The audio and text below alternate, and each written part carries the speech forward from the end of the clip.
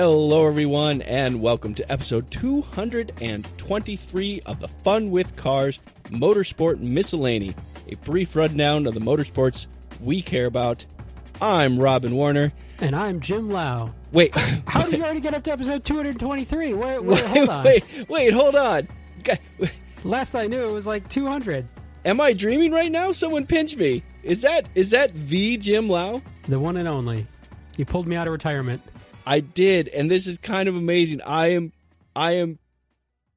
speechless, which is ironic since it's a podcast.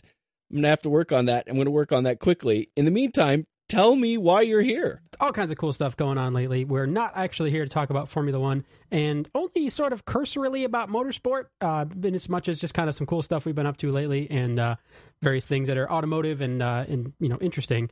So over the summer, I've had a busy year, very much with work stuff and with family stuff and everything. But more recently, in October, I was called out to Las Vegas to get hired for a top speed record attempt a number of different records.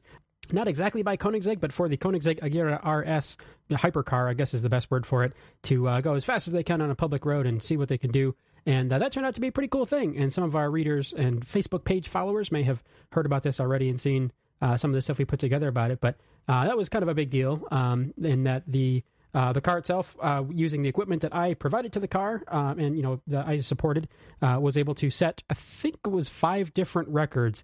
But the most important one, in my view, is the top speed by a production car with an average of 277.9 miles an hour in 2 directions on a closed course, but a public road. So that was pretty cool to be a part of, and it's something that we want to talk about. But back to the connection with you is that I wrote a little couple paragraphs about it and whatever, and through knowing a guy that works at AutoWeek in the form of you, we were able to get that published on the website. So that was pretty exciting for me to have a little couple words out in virtual print for me. Yeah, it's ironic, but the everything we're going to be talking about today, or at least the vast majority of it, is going to be AutoWeek.com articles. Ironically enough, that's Jim and myself, and ironically enough, I was actually involved in all of them in some capacity, and it's a great opportunity for Jim and I to reconnect in a public sense with the podcast, and to allow Jim to talk about being a part of setting a record, being the official timekeeper for the top speed record of a production car. And then we're also going to talk about a couple of opportunities I've had recently that were pretty darn special. And just like Jim mentioned, the articles themselves that we're talking about have been put up on the Facebook page. So Fun with Cars Facebook page has links to these articles that we're about to talk about. But come on, there's no substitution for the real thing, and that sweet, sweet baritone voice, that is Jim Lau. I don't know if it really counts as baritone, but yeah, I'll take it. Well, I don't think sweet, sweet tenor voice has the same ring to it. Yeah, well, I don't know. I don't even know what scale my voice falls into, but either way, it's kind of funny because it's the confluence of both of our day jobs, right? So if somehow you've gotten this far and don't realize that Robin's day job is that he works at AutoWeek.com, or AutoWeek, the publication, both print and digital for the magazine. And my day job is as technical director for North America of Race Logic, who makes the V-Box line of products. I've been doing that for 12 and a half years now, so that's been a long-term deal for me. But we've been related in terms of the various publications and engineering companies and automakers that you've worked for have used my products to greater and lesser degrees over the years. And I got my start in this whole field from being your friend and roommate and whatever way back in the day, and helping out with car and driver testing when you were working there.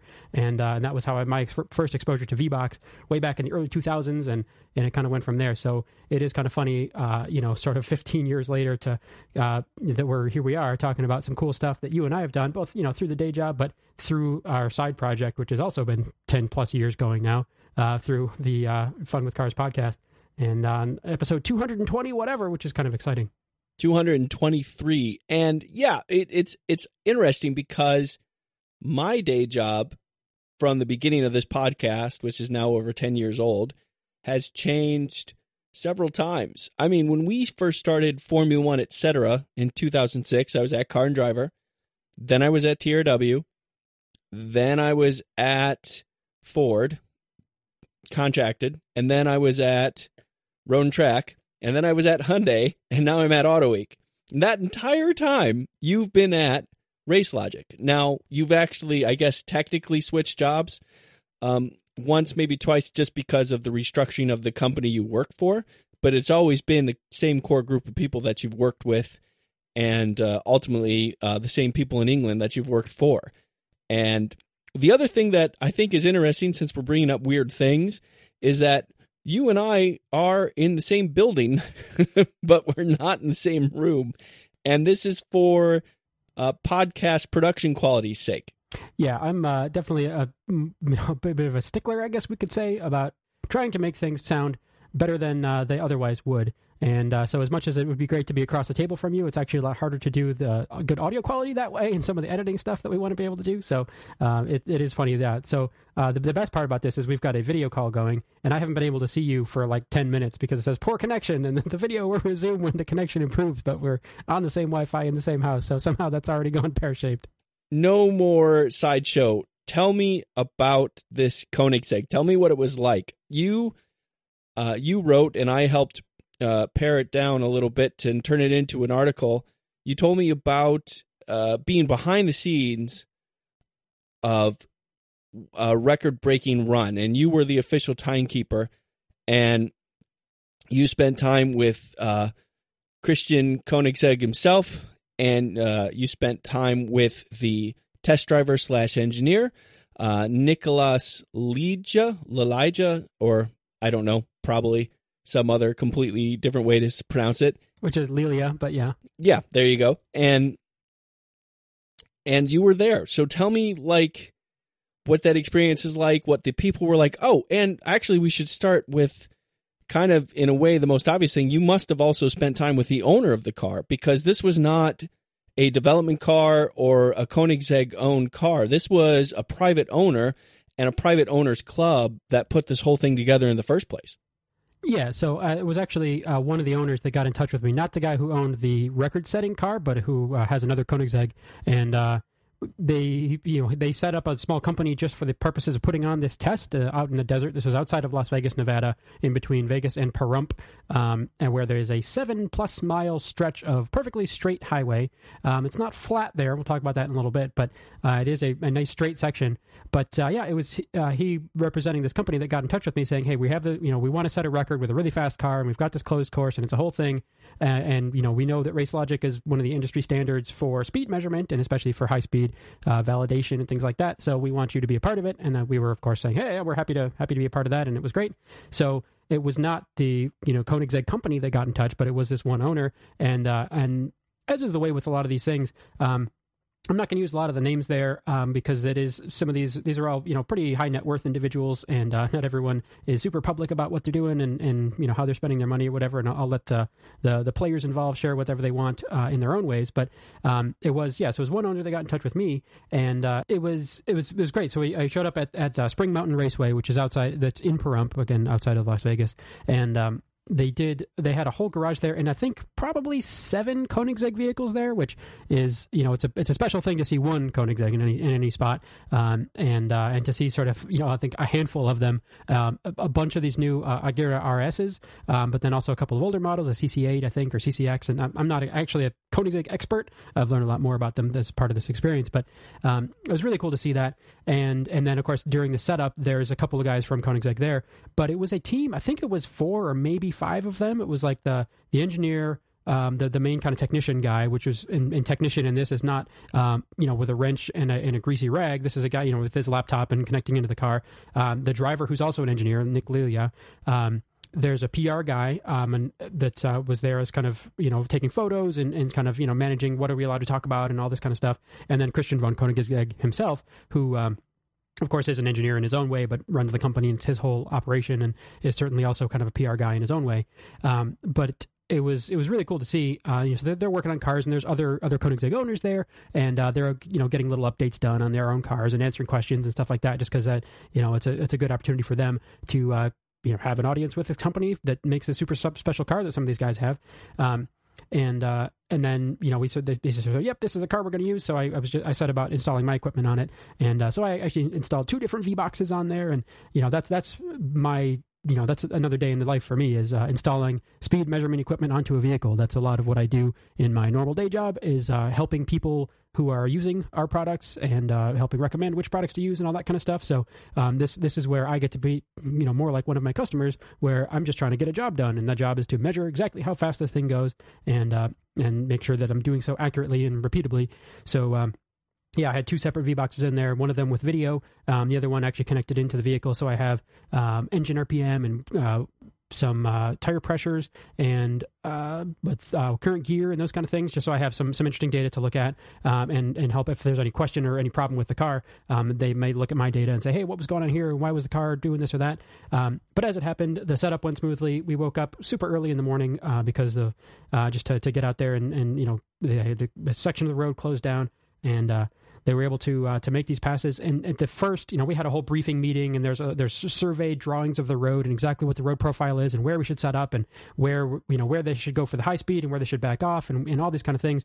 And it was all very technical and very involved. And originally they were going to transport the car, going to load it up on a semi truck to take it out to the section of road to use, so that they didn't get they didn't dirty up the tires. Because when you're going anything above 200 miles an hour, any little tiny problem becomes a very big problem very easily and very quickly. So they wanted to be very, very careful about all this. But in the end, they kind of looked at the road surface and everything and said, oh yeah, we'll just drive the car out there. It's no big deal. So it was, from this garage and at Spring Mountain Raceway, they ended up just driving the car out to the to the test road, which is probably about a 10-mile drive or something.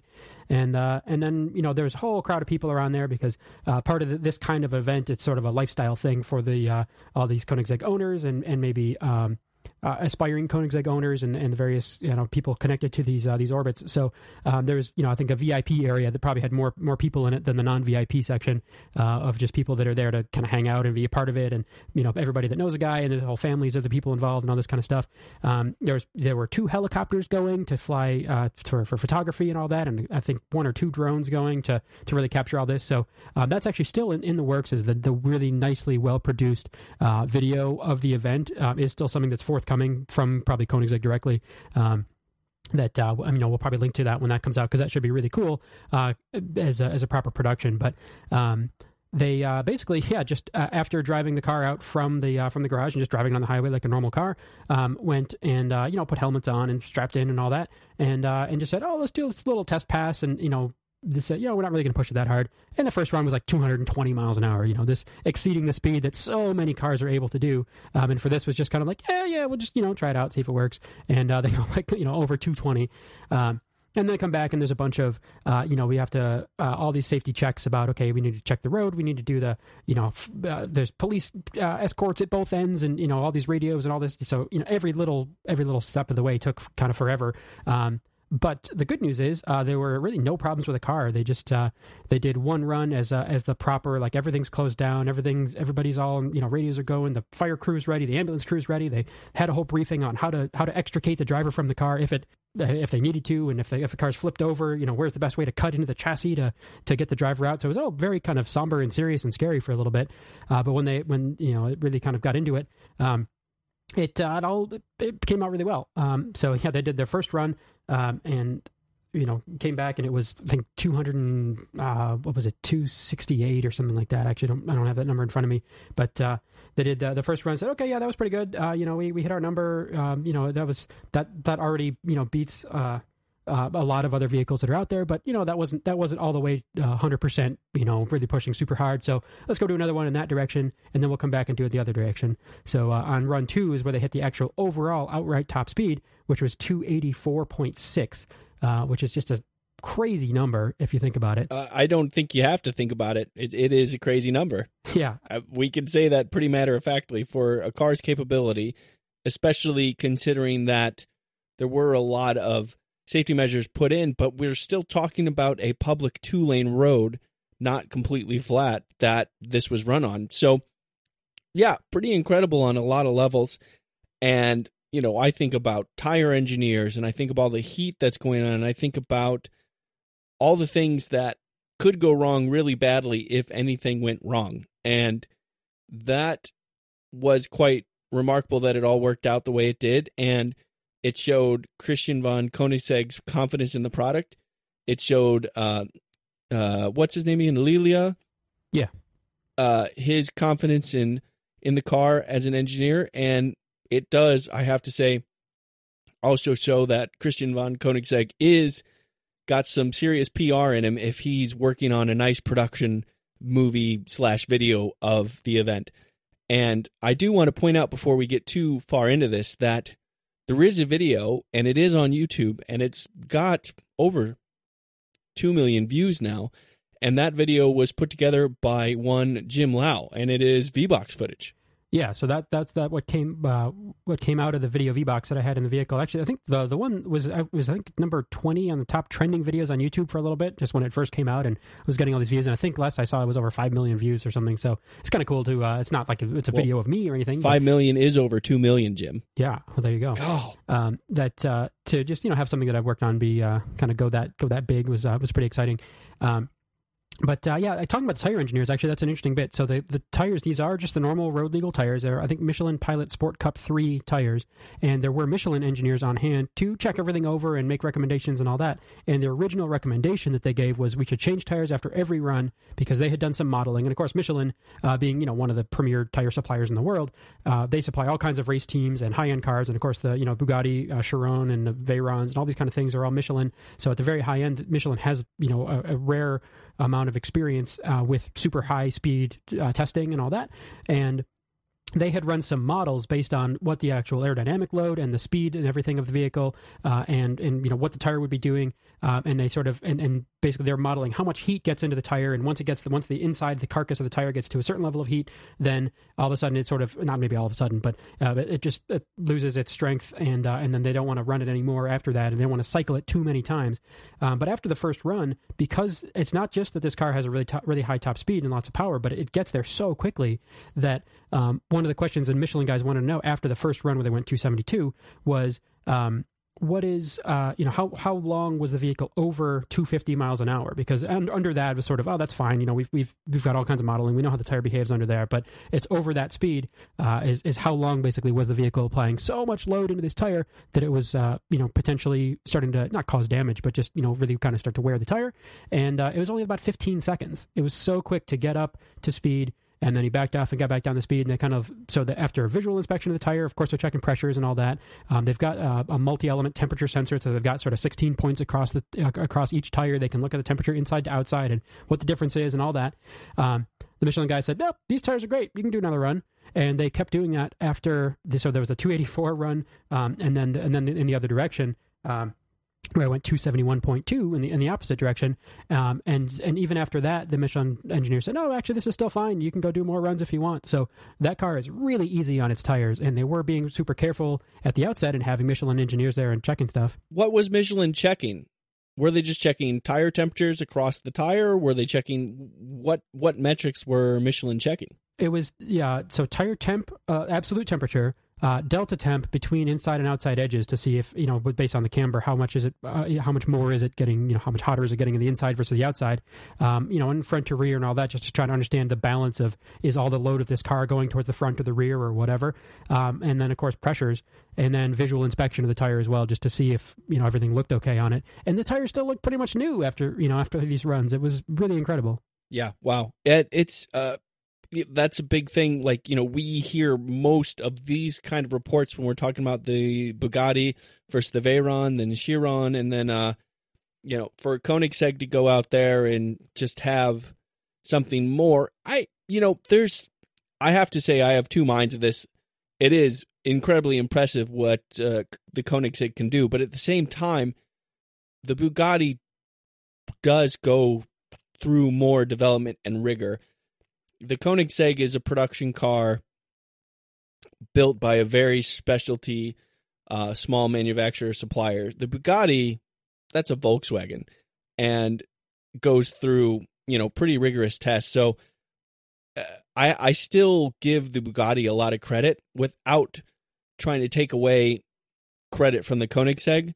I think that the Bugatti is still quite impressive. Yeah, I don't think there's any question that they're both impressive vehicles.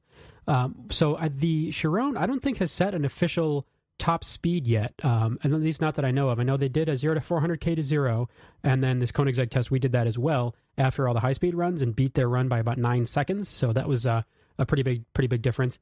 Someone I did see on Instagram edited the two videos together because they did like the top of the screen is the Chiron and the bottom of the screen is the Koenigsegg, and it's pretty wild when you see it like that because it's something like 33 seconds versus 42. Where when the one car is sitting there stopped for 9 seconds while the Chiron is, I think the Koenigsegg comes to a stop before the Chiron starts braking, which is really pretty incredible. And this is 400 kilometers an hour, just under 250 miles an hour. But Bugatti has not yet, if they've published a number, I don't know if it's official or we haven't done a V-Box test with the Chiron, so that it's possible, I guess, that car comes out and they can set a higher number, but I think that's pretty unlikely. And then of course this whole test was only a day or two after the SEMA show in Las Vegas, where Hennessy Performance Engineering unveiled their Venom F5 car, which and this is a big claim, but of course they claim will be able to go in excess of 300 miles an hour. And so that was the other big question is, on the internet, on the comment section on YouTube and on all forums and whatever is, hey, yeah, so the average speed on this one was just, 277.9. They said, oh, yeah, so that's, 278. That's great and all, but this Hennessy car is going to go 300. And obviously that's, saying you can go 300 is a very different thing than actually going 300 miles an hour. But that's the other sort of the other player in this space, and those as we may have talked about back in the day, I did the speed verification on the Hennessy runs as well. So those are V-Box numbers, and I know exactly what went on with those because some of those were me personally, some of those were my colleagues, but I've been involved in that kind of stuff before, and we have good friends over there at Hennessy. So it'll be interesting to see when the Venom F5 comes together if they can in fact come back and beat this 278 number. Or if Bugatti or the Chiron is one thing, but the typical setup, right, is to come out with a super sport model with even more horsepower and different aerodynamics and who knows what. So none of these records are going to stand forever, but it is pretty wild just to kind of be a part of this and see how far ahead this car was from the previous records.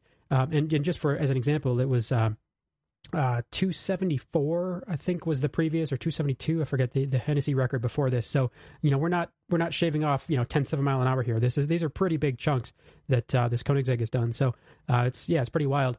And the other thing I'll mention is that this car is a pure gasoline car. There's we're running on ethanol actually for this test. I think it was all E85, but this is not a hybrid. There was no electrification as part of this. It's a just nice, twin turbo V8 powertrain, and making, I think, the 1600 horsepower or thereabouts, 1538, something like that. So just crazy horsepower, and rear wheel drive. So this is not a trick, it's hybrid and these motors kick in and it's all wheel drive for this and that, whatever. This is like, in some ways, a simple car. Obviously not really a simple car, but in terms of the overall sort of philosophy of it, it's kind of cool. And so the question is, the next car to beat this, will that be something with an electric powertrain or some kind of hybrid thing? Because, of course, in a lot of the other hypercars now, it is all about electrification and some of this electric all-wheel drive and some, more fancy features, and not just about like, hey, let's stuff a V8 in there and make tons of horsepower out of it and go. Yeah, it's absolutely true. And you're missing actually another potential player in this, and that's Elon Musk with Tesla, because getting to that electrification is exactly right. And they're making more and more claims about what they can do with battery powers and the peak horsepower they can get in the true top speeds that the Teslas will be able to achieve in the not too distant future. Now, there's a difference between an electric motor and a gasoline motor, which is typically electric powered cars don't have gears. They just let the electric motor spin up. But as an electric motor spins up, it gets to the higher revs, it loses efficiency, loses power. And are we going to get to a point where Tesla or some other manufacturer starts putting gears in the electric motor so that they can also really start reaching these really big top speeds and not have an electric motor that needs to spin at 50,000 RPM or something nuts? Yeah, in the coverage of the new Tesla Roadster, all they've said is over 250 miles per hour as a top speed. So it's that's a pretty big difference from sort of this 278. But as you say, Elon Musk does love to show off when the opportunity presents itself. So I wouldn't be I wouldn't be super surprised if they did, even if it was just some special version or a one-off or whatever, to take this car and put something of a gearbox in it to do that. Because certainly accelerating off the line, these all-wheel drive, dual-motor electric cars are nearly impossible to beat. I mean, the only thing that comes close really are these, super lightweight rally cars or something, or rallycross cars with all-wheel drive and 600 horsepower and all kinds of torque and whatever. But yeah, I mean, Tesla's already sort of proven that with just even the big heavy sedans and SUVs. But a Roadster, certainly with the kind of battery capacity and quick discharge that they can do, I'm sure the 0 to 60 is going to be untouchable on this electric car. But top speed is a different game, where that's aerodynamics and that's outright power and sustained power, and that's not necessarily what the electric motors are good at. Not that they can't get there, and certainly this is just right now talking, and of course in the future some of this may change, but it is they're not yet. Tesla hasn't claimed, oh, this thing's going to go 300 or anything like that. They're got more reasonable performance goals, at least for the time being. Yeah, all true. So let's talk a little bit more about the men that were involved. And Christian von Koenigsegg, of course, is the obvious person we talk about, but I want to talk about Mr. Nick Lelia first, and I probably said it wrong again, because it was in the article, and I love this, and so I made it the subheadline.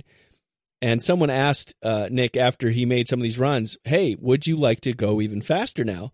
And he replied, no, fun is not a straight line, which is so Yoda. I just love that. And I want to know, give me a little bit more, tell me a little bit more about this guy.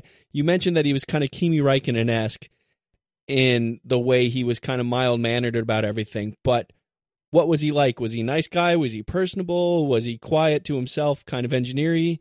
What was he like? Yeah, I mean, super nice guy, and he's a Swedish engineer. So in terms of the the general stereotypes about the disposition and all that, is not just kind of run his mouth about stuff he doesn't know about or whatever, but a lot like most engineers is going to want to sort of consider the facts and evidence and make a before he sort of says whether he thinks something is a good idea or not, and sort of think about it, and then whether it's some of the Swedish disposition or whatever is to be a bit more, maybe a bit more reserved and not such a flamboyant crazy American or something, but yeah, we're having lunch after this whole thing, and I guess to as we run out the little article story, after these runs, the owner of the car actually got back in after Nick was driving and drove it back, and we had lunch. So it wasn't even after the whole runs, it wasn't taken away to be checked over and rebuilt and whatever. It was like, oh yeah, it's fine, let's go take it back to the track and let's go have lunch. So it was at that sit down lunch when people are kind of talking to him, and it's funny because the guy that was asking the driver the questions was kind of egging him on a little bit of, oh yeah, so this is, you set this new record, this is really exciting, yeah, it's cool, and so man, I bet you can't wait to get out there and do this again, right? And he's like, no. Like this was okay, but that's what it, and obviously, maybe not obviously, but my thinking is it's just English not being his first language, he just sort of means going in a straight line is really not that exciting, and of course the way he happened to phrase it, as you really latched onto is sounds a bit Yoda-esque and whatever, and kind of interestingly foreign. But yeah, he was not one of these sort of, I want to go set this record, I want to beat the record, I can't wait to get out, back out of there again. He's kind of like, yeah, no, it's okay, and it's neat to have this record. I'm glad that glad that this worked. He's like, I'm just glad there's no problem with the car, which is such an understatement, because a problem with the car at 280 miles an hour could very likely be a serious injury or fatality or who knows what. So just for him to go, oh yeah, the car was good, it's like, yeah, that's fine. Yeah, and let's get into that a little bit. You said the road was straight, but it was not totally flat. So was it basically you're going downhill one way, uphill the next, or were there some waves in the road where you're going up and down both ways? There were little waves in the road, but mostly it was uphill one way and downhill the other, which is why the numbers are so different. I mean, just to reiterate, run 2... so it wasn't a wind thing as much? No. It was, 284 in one direction and 271 in another. So a 13 mile an hour difference, which is a pretty big difference. And that was, and I guess the wind there wasn't too much wind. If there was a lot of side wind or whatever, they wouldn't have, wanted to run or allowed us to run. But, the wind I don't think was as much of a factor, but yeah, it was. There was some hill to it, but it was perfectly straight. I mean, I have the data, of course, with part of my logger. All uses GPS, so part of what I get out of it is a nice trace of the path. And if you look at it on a plot, it looks really boring because it's just a straight line. And so I agree with Nick that it's not fun. But looking at the speed part of it, then yeah, it is actually quite exciting. And there's a couple of interesting bits in the data, I mean, on the top speed run, he shifts from 6th to 7th gear at 228 miles an hour. So it's like he's already going 228, which exceeds what so many vehicles in the world can do. And then, oh, there's another gear. And a lot of people commented that in the video as well. They're kind of going, he doesn't even really get on the power that hard. He's nowhere near redline in any of the gears until he gets up to 5th and 6th and up in 7th, which is top gear in this. That's where he's really pushing hard against the wind, and it's kind of much slows down the acceleration. But he's short shifting, he's taking his time, just kind of tootling down the road up until about 150 miles an hour. Which again for so many cars is that's the top that they can ever hope to achieve, and he's just kind of dawdling around until he's like, okay, I might as well get my foot into it. So the video, watching it's funny. It's not that exciting to watch the first 45 seconds or whatever of it, because he's just driving and it's like burn, burn, he's going. It's nothing too exciting, and then he really kind of puts the hammer down, and then you think it's kind of, oh man, he's maxing out, and then nope, there's 7th gear, there's a whole other gear, and then the car accelerates as hard as it has the whole rest of the time and just carries on to this ludicrous speed. So it's pretty cool that there are these gears to it, and there is this engine sound and all that. It's not just a robotic thing. And that was one of my complaints actually about the Veyron when we've done speed shootouts and stuff for magazines and for different things. Is I remember doing one in probably 2006 or 7 with twin turbo Viper, and that was the Hennessy thing at the time. Before he had his own supercars and whatever that he makes, or the Lotus based things. But with a twin turbo Viper, that thing taking off the line, it's rear wheel drive. There was no launch control or whatever, traction control probably even on it. And it was all kinds of drama, and it was wheel spin, and the driver's really fighting it and really kind of trying to make it work. And it's a manual transmission. He's dropping the clutch pedal and doing this whole thing. And it was really kind of dramatic and all that. And then the Veyron, first of all, sounds weird because it's a W16 with 4 turbos, so that it's just kind of the exhaust note isn't one of these sort of real sexy notes. And it's all wheel drive. And there is some launch control and stability and whatever to it, so it just kind of goes there and just takes off. And there's not much drama to it. There's no wheel spin, there's no slip, so it is more efficient. But that is definitely sort of a difference. And so this Koenigsegg was more. But I thought you'd be all about that. You love efficiency. That's your thing. I do love efficiency. Well, see, I'd go for the Tesla Roadster and just do the whole thing electric. But that's my deal. But yeah, so the Koenigsegg was a nice mix of both, in that it wasn't some fighting with this crazy beast of a thing you're trying to tame, but it was more sort of, there's more fun to it and more humanity to it, because it was only rear wheel drive, and there's no clutch pedal in this. That is a hydraulically actuated transmission, so it's just paddle shifters and whatever. But it was anyway, it's just a cool thing to see, and it was only on the 0 to 400k to zeros that he actually launched the car hard, because otherwise it was like we said, he could take his time getting up to speed. Oh, and one thing I wanted to mention about this car. So the owner was there, and he had not driven his car until after it set these runs. So this is a brand new Koenigsegg from the factory. They built it, and he optioned it up how they want. And in this kind of hypercar market, that's kind of the whole thing. Nothing is just sort of sitting there on the lot. It's what kind of, it's not even what interior do you want, but it's which of the exact of these various different kinds of materials do you want? What color stitching do you want? What style of stitching? What kind of everything is made to order and super custom, and how you want the stripes and what colors you want and what kind of finishes and all this kind of stuff is all done. So yeah, that's a similar process you went through with your Fusion electric, right? Yeah, by buying it used, you mean bespoke? Yeah. So he's seeing this car, and people are talking, are you nervous about having them drive your car for this thing, or why did you agree to do this? And it's like, and I agree with him. He's like, I'd be crazy not to. What kind of this is like the coolest opportunity. So he actually hadn't driven his car, like it was all the whatever testing and stuff that happened at the factory, and then this Nick Lilia doing the drives here for this super high speed stuff. And so the first time he got behind the wheel of his own car was after Christian von Koenigsegg and he and Nick Lilia signed the engine cover with a 277.9 miles per hour and the date and the whatever. And then it's like, basically, Christian von Koenigsegg hands him the keys, like, hey, here's your new car, thanks for buying it, and off you go. So I don't know, man. I'd want a discount. That was not following the proper break-in procedure. Yeah, he's going to want to talk to the service manager about that. What's the history on this car? Well, we got it all on video, and it was trending on YouTube. So excuse me. It says don't floor it for the first 500 miles. What would you say happened here? So one other question I really had was, have you put in your application to Stalker Radar yet, or are you in that process, the interview? Because clearly that's a superior company to work for. I mean, they found a faster top speed than your little GPS things could do. So why? I mean, I don't even know why we're talking about 277. They found the Koenigsegg to go 291 miles an hour. That's 7 miles an hour better than what you guys could say, or 6.5. Well, yeah, so that was the one controversy of the whole thing was they had, I was out there as the main timekeeping and all that, or I guess it wasn't the timing so much as the actual speed measurement, which is, what the V-Box provides.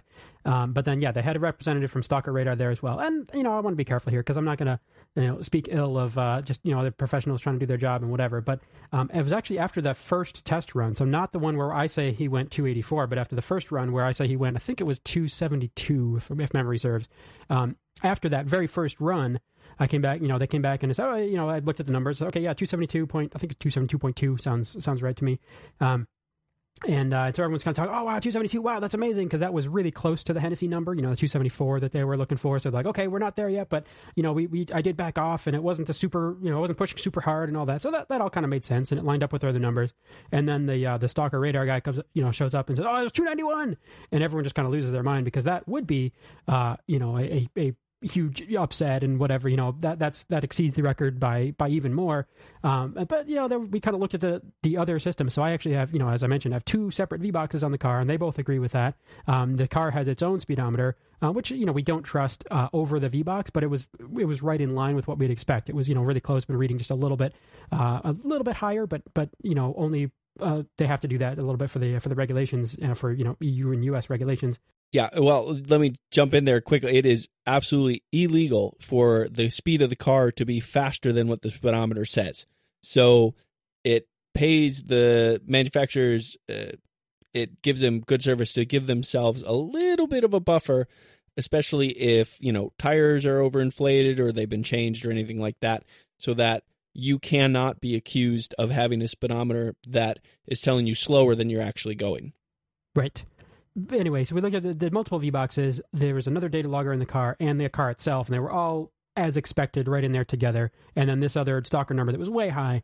But, of course, that's a number that started spreading around as soon as someone said it. And this is, there's a whole crowd of people around here because there's all manner of people that are, part of this event. And then someone starts tweeting about it. And then I think Jalopnik picked it up and people start talking about it as like, oh, man, this car went 291. And that was it was kind of annoying because that's not the real number. And it's almost this little bit of a disappointment when you have to come out and say, no, I know you heard 291, but that's not the real number. The real number is 278. But they already had the higher number in mind, so it's a little bit of this letdown.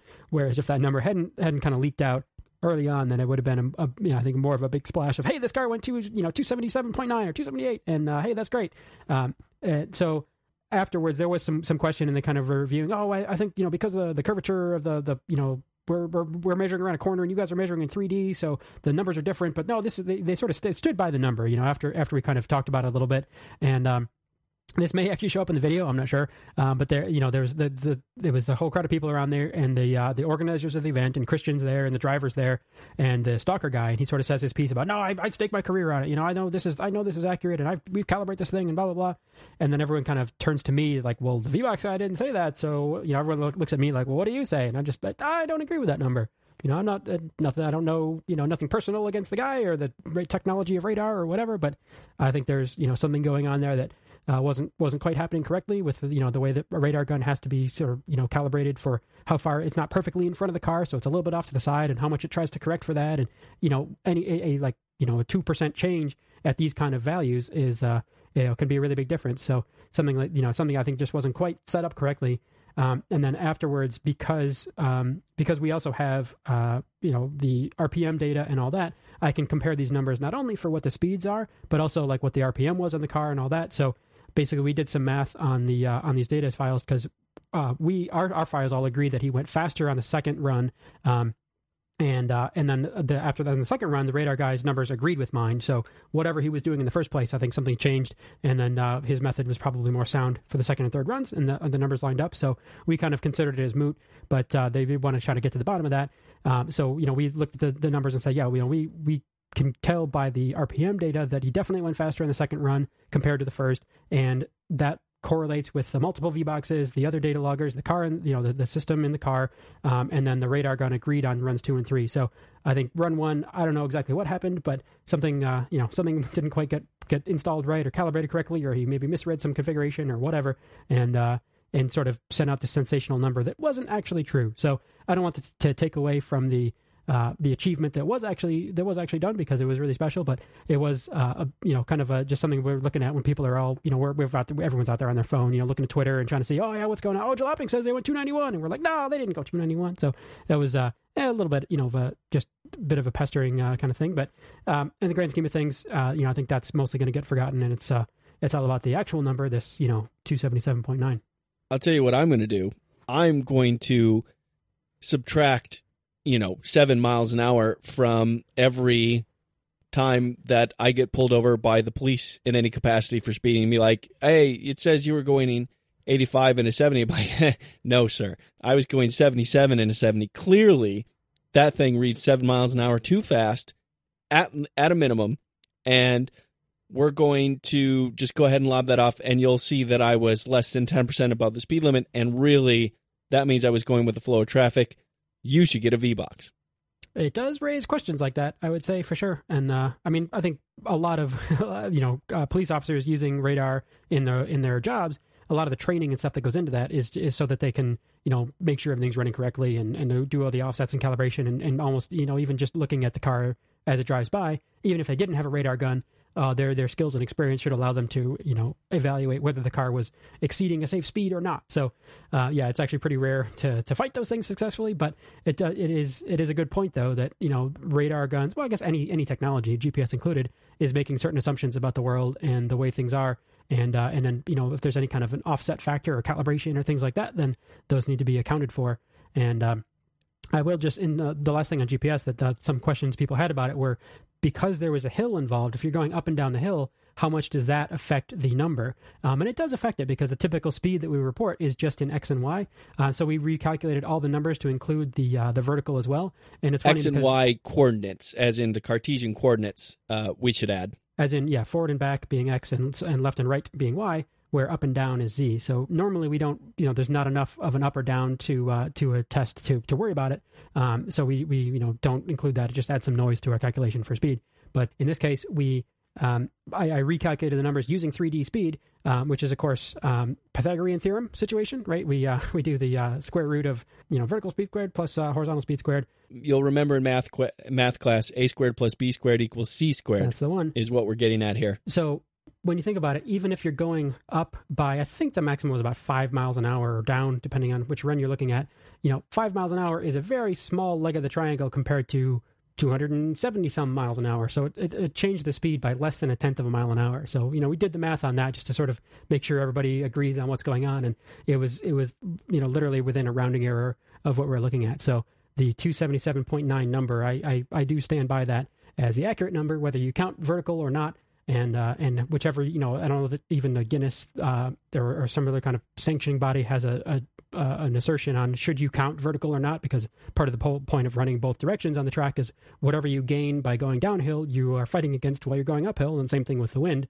So it shouldn't really matter one way or the other. But either way, the number stands, and we stand by it, and I think that's pretty much been accepted now. And I don't really know what happened with the radar thing, but I've been in that situation before too, where something's going on that you don't understand, and you sort of make a claim maybe you shouldn't have about, oh well, actually I'm pretty sure that's the number, or that's definitely the number, or whatever. And it's like since then this radar guy is very likely he's looked back at his data and realized, oh, this setting was set for this instead of that, and no, that's why, and whatever. So without him being here to defend himself, I don't want to cast aspersions about radar guns. But well, that's why I'm here, to cast aspersions. Fair enough. There is one more thing I want to talk about, though, because you were talking about doing a little bit of math with the engine RPM. Obviously, the overall gear ratio, because it's the final drive ratio, with the transmission gearing and the engine speed. That gives you a number.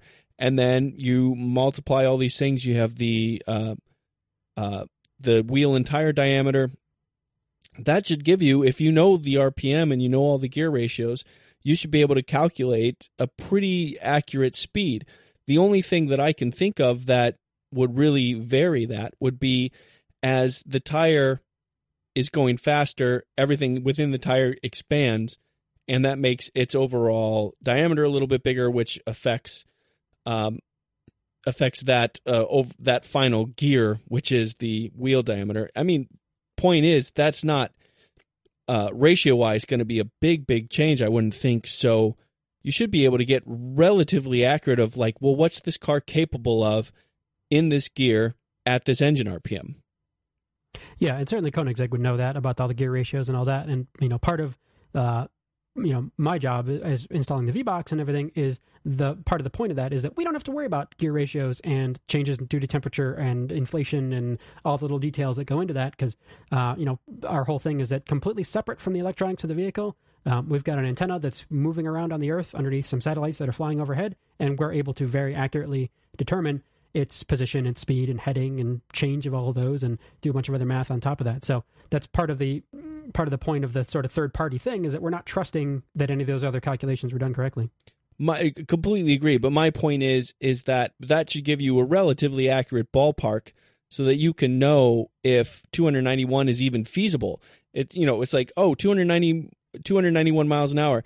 Yeah, this car was spinning at 800 RPM over its maximum engine speed. Do you know what I'm saying? Yeah, it didn't go 291. We know that.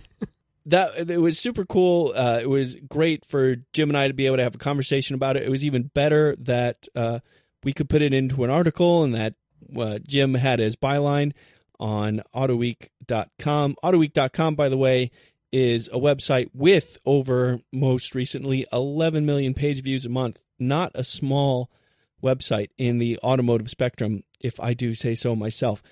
And so it was cool. It was cool to be able to do that, and I thought it was a great article, and I thought Jim gave some really fascinating insights about what it was like to be there with Koenigsegg and set an official record. Yeah, and I just can't thank you enough for getting the my couple of sentences, little post, whatever, put together into a proper article and getting that published, because that was pretty cool for me as something that I don't normally get to do. And speaking of putting a couple sentences together, I've also done that once or twice for Autoweek.com. It's a little bit easier for me to do it since I work there, but I have a great job just in general. I get to do a lot of cool stuff, and generally speaking, I'm very happy to do what I do. However, even for me, the story that I published just a few days ago, that was something special, to be invited by Mercedes to the south of France to drive their race car, not some track car, not some high-end expensive, look at me, I'm fancy car. No, a race car, a car that is not legal on the road, a car that is built for racetrack use. I mean, it was great, fantastic experience. And Jim, this was kind of true before in some senses, but now I can say in a very real sense that I was a professional race car driver because I drove a race car and I got paid to do it. Nice. Achievement unlocked. Well done, sir. Yeah, man. So, and it had a lot of interesting parallels because the racetrack that they set up for us to run this test was Paul Ricard, which is in the south of France. It's near Marseille, and only a couple of hours away from Monaco, actually. And it's going to be where the future French Grand Prix is going to be. Formula One is going back to France, and they're going to be running at Paul Ricard. So I, in a sense, kind of got a preview of the Formula One track for 2018, and I thought that was a lot of fun. And Paul Ricard is kind of Sebring-esque in the sense that it's very flat. There's pretty much no elevation change, but there's a lot of interesting corners, and there's definitely some spots where you can have some big speed. And there's this big, massive, tightening radius, hairpin ultimately. But, in the GT4 car, I was entering it in fourth gear and getting down to third. So you can imagine a Formula One car. It's going to be, do you remember that massive, I think it was turn 8, 4 apex corner at the Turkish Grand Prix? It's going to be kind of like that, where it's a hairpin, but it's big, big speed. So there's interesting parts of the Formula One track. And then also, Paul Ricard has history as an F1 track back in the day. So I'm sure some people are going to have a lot of memories of that from a while ago too. So I'm pretty excited for Formula One to come to that race and have experience of that track. Yeah, so it was opened in 1970, but apparently the French Grand Prix was there in like the early 80s, so 1983, 88, 89, 90. But what I know about Paul Ricard is that there's like a million configurations of it. I think there's a lot of testing that happens there. They do run, I think, some touring car races and some endurance stuff there, but we haven't had F1 there for a long time and haven't had even a French Grand Prix, which seems crazy in a number of years. But it's one of these tracks that's got little different turnoffs and kind of you can run a short configuration, a medium configuration, a long configuration. There's chicanes that you can either run or not. So right, and if you don't run the chicanes, the straightaway is 2 kilometers long. So it'll be interesting to see what configuration Formula One does. If they run the full straight, that's epic speeds, and I have a feeling they won't.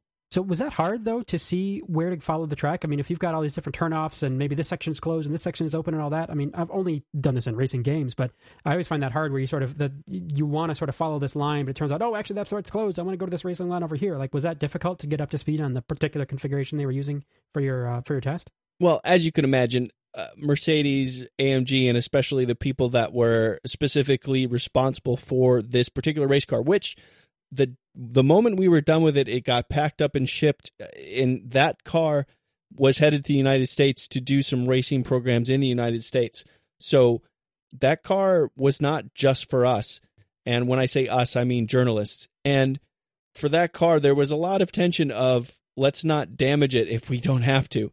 So one of the reasons why they picked Paul Ricard in the first place is there's a lot of runoff area. There's a lot of room to go wrong and not bang the car up immediately.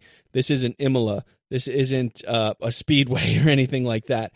And because it was wet, because it was raining before, you definitely could damage this car if you got it wrong. But generally speaking, you had a lot of wiggle room. And the second point is with that same fear of not getting things wrong, as you can imagine, the organizers of this event had a lot of cones up to kind of guide you around, and not just, hey, don't go this way, go that way, blocking off different sections to remind you not to take one turn versus another, but also they had turning cones, apex cones, exit cones, they had braking cones, and braking signs, 5, 4, 3, 2, 1 in, I'll just say 100-foot intervals. I don't know if it was actually 30 meters or whatever. And so they did a lot to give you the direction to follow. And then finally, we also got a couple laps. We didn't drive at all except for in the race car, but we got a couple of laps riding with one of their pro drivers in a AMG GTR. And he gave us, it's like, okay, turn here, do this is a good braking point, be here, be there, that kind of thing. So we got a couple laps to get an idea of where we're going, and that was right before we got in the car. So there was a lot of reasons to make it easier for us to not make those kinds of mistakes, not go the wrong way. And as I like to say, we avoided everything we could to not French fry when we were supposed to pizza. See, I understand that reference. So as co-hosts go, I'm way up there. Yes, I do still listen to the show. This looks really cool. I'm just looking at the pictures here. I've got it in front of me. And you note in the article, it's got a clutch pedal. That's like the weirdest thing. You just use that to get started from a dead stop, right? And then the rest is all you just paddle shift through the transmission. Yeah. So it's got no lift shift. It's all computer controlled. So there's a momentary cutoff in fuel so that you can shift with it being smooth. You can downshift in the same way. It is sequential, so you have to run through the gears, but you can downshift without ever touching the clutch. The only thing that the clutch is there for is to get you moving from a standstill and to keep the engine from stalling if you come back to a standstill. So, yeah, it's bizarre that this AMGT is the one and only one with the clutch pedal. And because you think about different, like high level, like Formula One cars, the clutches are part of the paddles. There's clutch paddles behind the shifting paddles and things like that. No, this wasn't the case. And the other part of it that was surprising was that clutch was easy to use and better modulated than a lot of road cars. And first gear was not especially tall. So I could get the car moving relatively easy. I mean, that's a pretty common thing you see in race cars, especially more novice people in formula cars or something. You know, revving the engines high and stall. Revving the engines high and spinning the tires and stall. Because modulating the clutch is so difficult and tricky, and because first gear is so tall and the clutch is so snappy and grabby. But that wasn't the case at all in this car. It was shockingly user-friendly. It was almost disappointing how user-friendly it was, because you're like, oh, race car, real manly stuff. And it's like, no, I could have air conditioning on if I wanted. That's awesome. I mean, between that and all the cones, I guess they're just, how hard can it be, right? You just, turn where it's the cone and you hit the brakes where it says to and all that. So, but any old shoe can just hop back in there and set some laps, right? Yeah. Except that, there was a variation of racing experience amongst the journalists that were there. And there were a couple of journalists that were quite slow. And there was one journalist that spun the car and came to a stop and, looked like a ghost when they got back into the pits. So certainly it helps to have some experience of going around in circles, to go around in circles in this car. And neither of those journalists were you, just to be clear, right? Correct. It's funny. There was a breakdown of different journalists from different regions, and the main areas. There weren't many journalists there at all, but the main ones were German, British, and a few of us from the U.S. And I think they were most nervous about the U.S. journalists, and this is my own speculation, but just the way it was set up. And the U.S. journalists fared just fine. No issues there at all. We all had reasonable experience. It was not the U.S. journalists that had these type of issues. Well, there you go. So yeah, it was a unique experience to be able to drive something like that, and to just have that day to just be at a racetrack and be surrounded by a crew and a race team and all that kind of stuff. Boy, that was the dream I wanted when I was trying to become a driver. That was the life you imagined. And it's just amazing to kind of experience that for a day, and then, to put that into words and try to explain that to everyone else reading the article. That's the challenge. So talking about the journalists for a second, how many, like just for example, U.S. journalists were you there? Was this a big group, or was this a select few? No, there were 8, I think it was. Don't quote me on that, but I think it was, it was less than 10 journalists total, and 3 from the U.S. See, that's super cool, man. You've got to be happy about that. That out of all the different, magazines and websites and all the different people that, drive cars and talk about cars and write things about them, to be part of that, that's got to be really, really, really cool. So, I can just tell through the article that you're super excited about it, because I've known you forever and know that this is something you've always wanted to do, and to be able to tool around in a car like this, but also to be, appreciated as the, one of a talented few of a very small group, must be pretty special. Yeah, no, I was very excited to be a part of it. And, I don't want to get into details here, but I will say that the other U.S. journalists had more, let's say, obvious credentials to be a part of something like this. So yeah, it was intimidating in some levels. It was humbling in some levels. And it was just a great experience. And, from the beginning, I set out, I was like, this is not about going to lap a race car and set new records or anything like this. This was very much the opposite of what Koenigsegg was trying to do. The purpose for me was to understand the car and to write as good and as honest of an article that I could. And that was the attitude I went into this, and I think it suited me. I think that benefited me to have that attitude, to not let the red mist flow and let your brain make stupid mistakes. Yeah, although I think in a way the two things are kind of similar, because in both regards it's kind of a PR stunt, right, or a PR happening, and it's not just about, if Nick had gotten behind the wheel of the Koenigsegg and did some crazy burnout just because, hey, this will be cool, but then had caused gone off the road and messed up a tire, and if that had gone sideways. But also part of the whole point of this is to take something that normal people are not going to experience either of these things, right? Driving a car super fast, or even owning a Koenigsegg, or even getting into one is such a rare thing. And in your case, like just getting into this race car, let alone driving it around a track and actually pushing it and having some fun with it.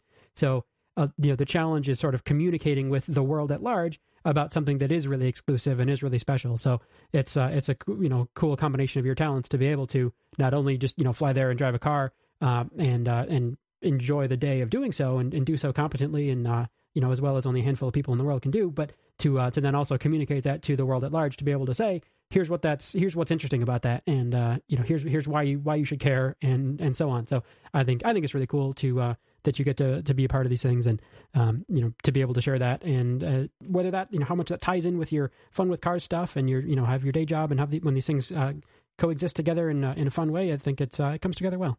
Well, I can only thank you for saying so. I appreciate that. And Mercedes and or other companies, feel free to call me up again. We can write all kinds of great articles this way. This podcast was started as a Formula One podcast. In fact, its original name was Formula One, etc., the F1 show. Formula One did happen this season. It would behoove us to at least give Formula One a shout out here. You were not on the podcast all year, Jim. I wasn't. But you, I think, did watch some Formula One races. Just give us a little taste. Give us a minute of that good old Jim Lau discussing Formula One. All right. Well, I did watch every single race. I do, I do keep up with it and follow it. And I don't know. I mean, I guess I still enjoy every race for whatever it brings. I know some of them are more exciting and there's more overtakes and there's, different strategies and whatever. But similar to you and what, Chris Roche has talked about and so on, is just kind of the technology of it and seeing, okay, how all these different teams with all these different people from all over the world have come together and they've built all these different cars, and yet they can all be within a few tenths of a second of each other when they're actually trying to go be driven around the track by different people from all the different backgrounds. Like, it's just really interesting to see how that's all come together and different novel solutions to problems and all that. So I'm not going to be one of these people that says, I'm turning off Formula One for the rest of the season because my guy won or my guy lost or whatever. So I thought it was cool to see Lewis Hamilton win the championship. That seemed pretty obvious after kind of the middle of the year, where he started just really doing well and Vettel, didn't, and a bunch of problems for Ferrari. I guess, I don't know, the other question is, like, is Bottas actually any good, or was it just all about the car and whatever? I mean, it was cool to see him end the year strongly, and I don't see him challenging Lewis for the championship next year at all. It just doesn't seem like it would go that way for a variety of reasons. But I'm keen to see what Red Bull does next year. If they, there's already these little articles and talk in the off season of, based on switching to our car, we're switching to next year's car early, and so next year's car is already really far along, and it's going to be amazing. And I'm really curious what the Toro Rosso Honda will be like. I'm doubting that Honda can magically turn a corner and all of a sudden be amazing, but one never knows. But how fast will the McLaren Renault be? I mean, there's a lot of interesting stories from that same kind of technological angle, and from the whole racing lap as a sum of so many different parts of the drivers and all the engineers and the technicians and the whole, all the just everything that goes into that. So I think it'd be really interesting to see where everything shakes up. Ultimately, though, will it still just be the Mercedes show at the top and Lewis Hamilton managing a lead over the rest of the field in a race and managing a championship lead over the rest of the field for a season? Maybe. And if so, I guess that is what it is. That's just what we're dealing with right now. It is interesting to me to see, the Liberty Media, the changes, the few changes we've had so far, but, more and more as time goes on. And something that I think you guys touched on a little bit, but to expand upon a little bit, the coverage here in the U.S., that I think could be a pretty big difference. As we're done with NBC Sports. It's going to be all on ESPN now. ESPN, of course, did have a long history with Formula One, not about long, but a history with Formula One back in the day. I think that's where, like, Bob Varsha was originally kind of got his bona fides as an F1 reporter, was when he worked for ESPN and traveling around the world and doing all that. So we don't yet know anything about what that coverage is going to be, who's going to be involved with it, how much of it is going to be personalized to the U.S. compared to, brought over from international feeds and all that. But the fact that there is a whole new deal in place, and ESPN is probably going to want to dazzle us with how good they are, and they must have some deal in place with Liberty Media, being an American company. You'd think they're going to do pretty well. But also these rumors about F1 launching their own streaming service are really interesting to me as someone who has finally been a cable cord cutter and getting all my stuff through the internet. So, I'm always going to follow Formula One, I think, to some extent, and still very interested to see just kind of how things are evolving with new ownership and all that. There's a lot of doom and gloom articles and podcasts and various things about, oh, this is terrible, and I'm never going to watch this because this reason or that reason, and some of that's, the sound of the cars, or the stupid driver introductions, or I want them to do more of these driver introductions, or I think this is cheesy, or there should be, whatever.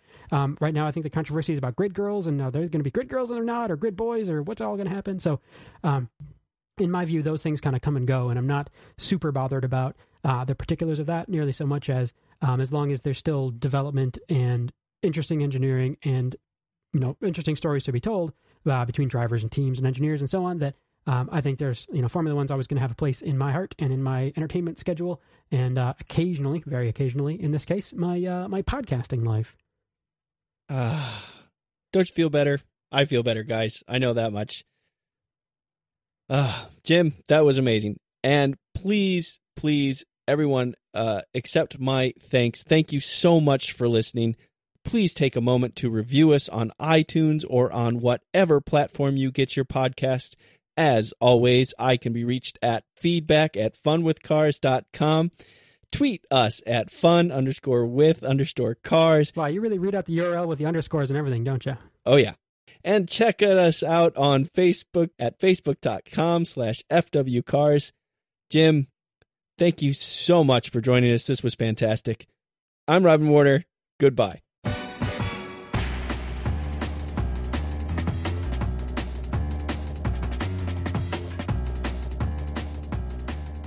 Yeah, that was fun. And that was more than 40 minutes, too. Was it ever going to be 40 minutes?